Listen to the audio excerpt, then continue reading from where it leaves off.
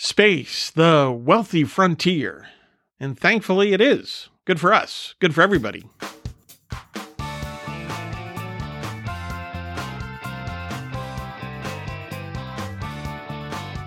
Hey friends, welcome to the Press Club C podcast. I'm Ray Keating. In this 61st episode, let's talk William Shatner, aka Captain Kirk, along with assorted billionaires heading off to space. But before getting into this, let's quickly answer that key question once more. What the heck is the Press Club C anyway? So each letter stands for stuff we talk about.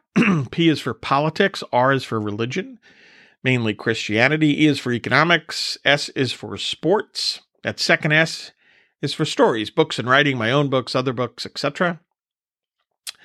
C is for culture, pop culture and otherwise. L is for life, the big catch-all. U is for understanding, lessons in things like history and economics. And B is for business and entrepreneurship. And finally, that C in Press Club C is for conservative. Why? Because I am one. And again, as I've said over and over, we have to be very clear as to what kind of conservative we are these days. So I'm a Reagan, Kemp, Buckley, Coolidge, Lincoln, Madisonian kind of conservative.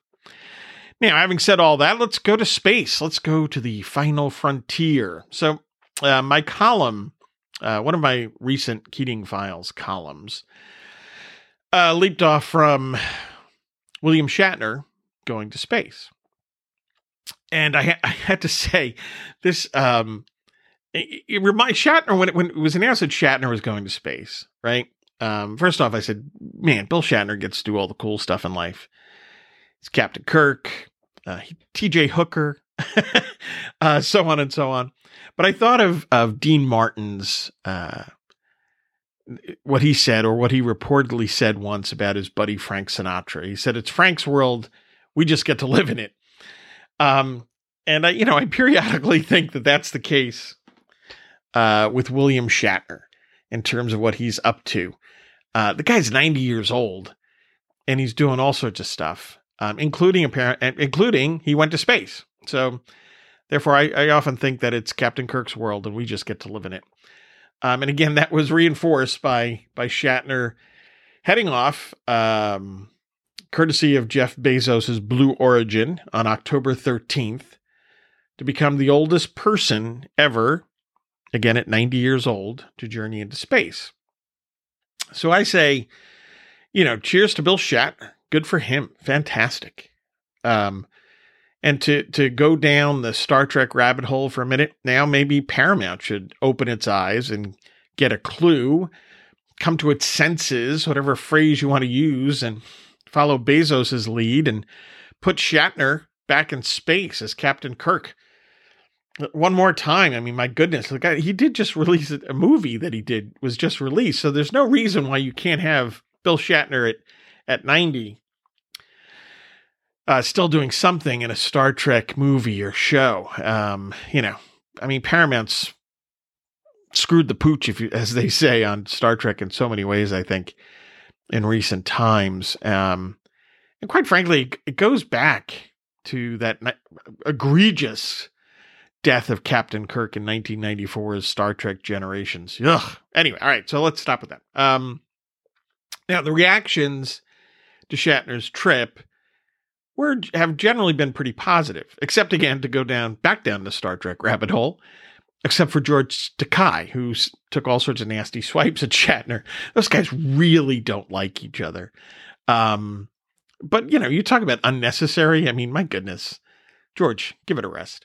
Anyway, but there have been criticisms as well, and although not as many criticisms as, whatever it was a few weeks or months earlier, when the billionaires journeyed to space. So you've got Jeff Bezos, you've got Virgin Galactic's Richard Branson, Elon Musk's SpaceX, and, the idea of billionaires going to space and having space businesses just among the usual suspects triggered the envy response and triggered their economic ignorance. So I wrote the column related to this, and I'm doing this podcast before these these anti-space or anti-space entrepreneur rants become accepted wisdom. They shouldn't be.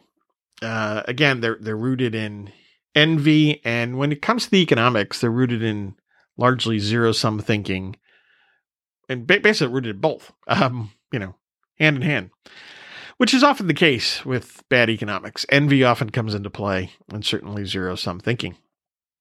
So, again, one should wonder why the critics don't care when government ventures into space, or they care very little, or at the opposite extreme, they get all goo-goo about it. They love it. But they become downright hostile when, space travel is undertaken by wealthy individuals in the private sector. Why? I mean, after all, these, as I call them, spacefaring individuals are using their own money, right? Whether they're entrepreneurs with the businesses, whether they're investors, passengers, rather than undertaking space ventures completely funded by others who have no real say, meaning who? Yeah, the taxpayers. What are you picking on individuals that are doing it privately, or mainly with private dollars? What are you picking on them for? I think number one, they don't understand how wealthy people become wealthy, right? They become wealthy by earning it in the marketplace. How do they do that? Well, golly, they provide goods and services that others need or want. But again, the critics, the folks that are out front on this stuff of criticizing, if you want to call it billionaires in space, don't understand these basic economic realities. Based on envy, they assume that wealth merely exists, right? And it exists so that government can tax it and then turn around and ramp up spending on what they want, their political preferences. And of course, along the way, they ignore, they turn a blind eye to government's unwavering ability to waste money, to be inefficient, and to fail. They also ignore the basic right or freedom that people have, that, when they go out and earn money, they can turn around and spend it as they see fit. But instead, the critics, have taken this instance, and some critics have even taken this instance and said, well, clearly, it's obvious that, these billionaires are going off to space, so this is a good reason to tax them. Let's tax the wealthy even more. So that envy thing comes into play. They also miss other, economic fundamentals. They really don't clue in as to, I don't know if you want to call it the life cycle, but how new products tend to go when they're introduced into the marketplace, right? You got something brand new, it tends to be very expensive. And it's the wealthy, therefore, who are able to dive in first. They have the money to purchase the product, the good, the service, and use it. And then guess what happens? More innovation, more efficiencies, competition drive the costs down. And at the same time as the costs come down, this is one of those great miracles of the free market. As the costs come down, quality enhances, right? So you're getting more for less. And for space travel, that will not only mean that it becomes more affordable, right, than what it is now, but it also becomes safer to the point of, I have little doubt, the equivalent of taking, what it's like taking an airplane trip today. Now, the other thing is that when it becomes more affordable and safer and more commonplace, along the way, guess what? These other entrepreneurs come along and create entirely new space-based industries and companies. They offer goods and services that are largely unimagined today. And this isn't unique to space. This is how things go here on Earth and have long gone in the free enterprise system here on Earth. This is how opportunity is expanded, how economic growth occurs. and along the way, creating new wealth, higher incomes, expanded consumer choices, more jobs. Just like on Earth, space is not a place for zero-sum thinking. So these are all things that are missed, ignored, but envy can create some serious blinders, to say the least. And also arguing, this is the other thing, and we've heard this, quite frankly, even going back with NASA and so on, and all the way back into the 60s, but, space travel means ignoring earthbound problems, right? And it obviously gets ramped up when it's private space travel, because, again, these folks tend to like government. So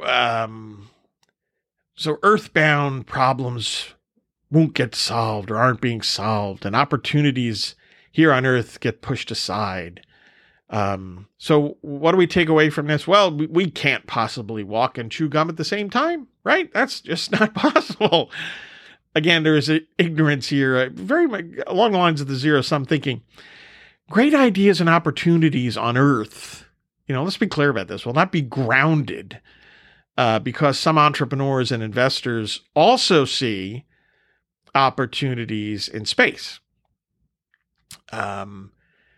So, and again, and you've got that unforeseen additional tremendous benefits that can flow from what today's space entrepreneurs are seeing, right? And you'll see other entrepreneurs expand that wildly. So, those complaining loudest, again, tend to favor undertakings that are informed by their politics. And they're the ones that, long for more taxes to fund these various governmental escapades. So, I closed out the column at least, and I asked, is space the wealthy frontier? Well, yeah, it is for now, right? But because you have people like Bezos and Branson and Musk, and there are other space entrepreneurs, that they're the early folks in this, right? Willing to take on the initial uncertainties, face tremendous risks, and make investments. Despite all of that, right? They see opportunity. They're really dreamers that are seeing the potential here. And as a result, it'll become far more commonplace and affordable, again, as innovations and efficiencies make it safer and more affordable, etc. For the rest of us to journey to space, right? To create space-based businesses, space-related businesses, or to work in, again, space-based or space-related industries. And, people will look at this today and, what so many people say, oh, that's kind of crazy talk, right? That's kind of goofy. But that's always the case with entrepreneurs, right? People that aren't entrepreneurs, they aren't the visionaries. They're the ones that say, oh, that's ridiculous. And then it becomes a reality. And the same folks say, well, that was obvious. Why didn't someone think of that before? So the process and challenges of entrepreneurs, they don't change, whether it's here on Earth or whether it's a journeying off into the stars. As someone who studies entrepreneurs and is an economist, but also is interested in space stuff, I'm not quite sure which excites me more. The idea that just the entrepreneurial process always excites me and interests me. And now you have people where we're seeing the results of entrepreneurs turning to the stars with their vision, and that's exciting stuff. Combining entrepreneurship with the ability, the technology to go to space, good stuff is on the horizon, folks. I like it. And anytime Bill Shatner's involved, not anytime, but most of the time, that's always fun and exciting. And it's fitting that Captain Kirk truly got to go to space.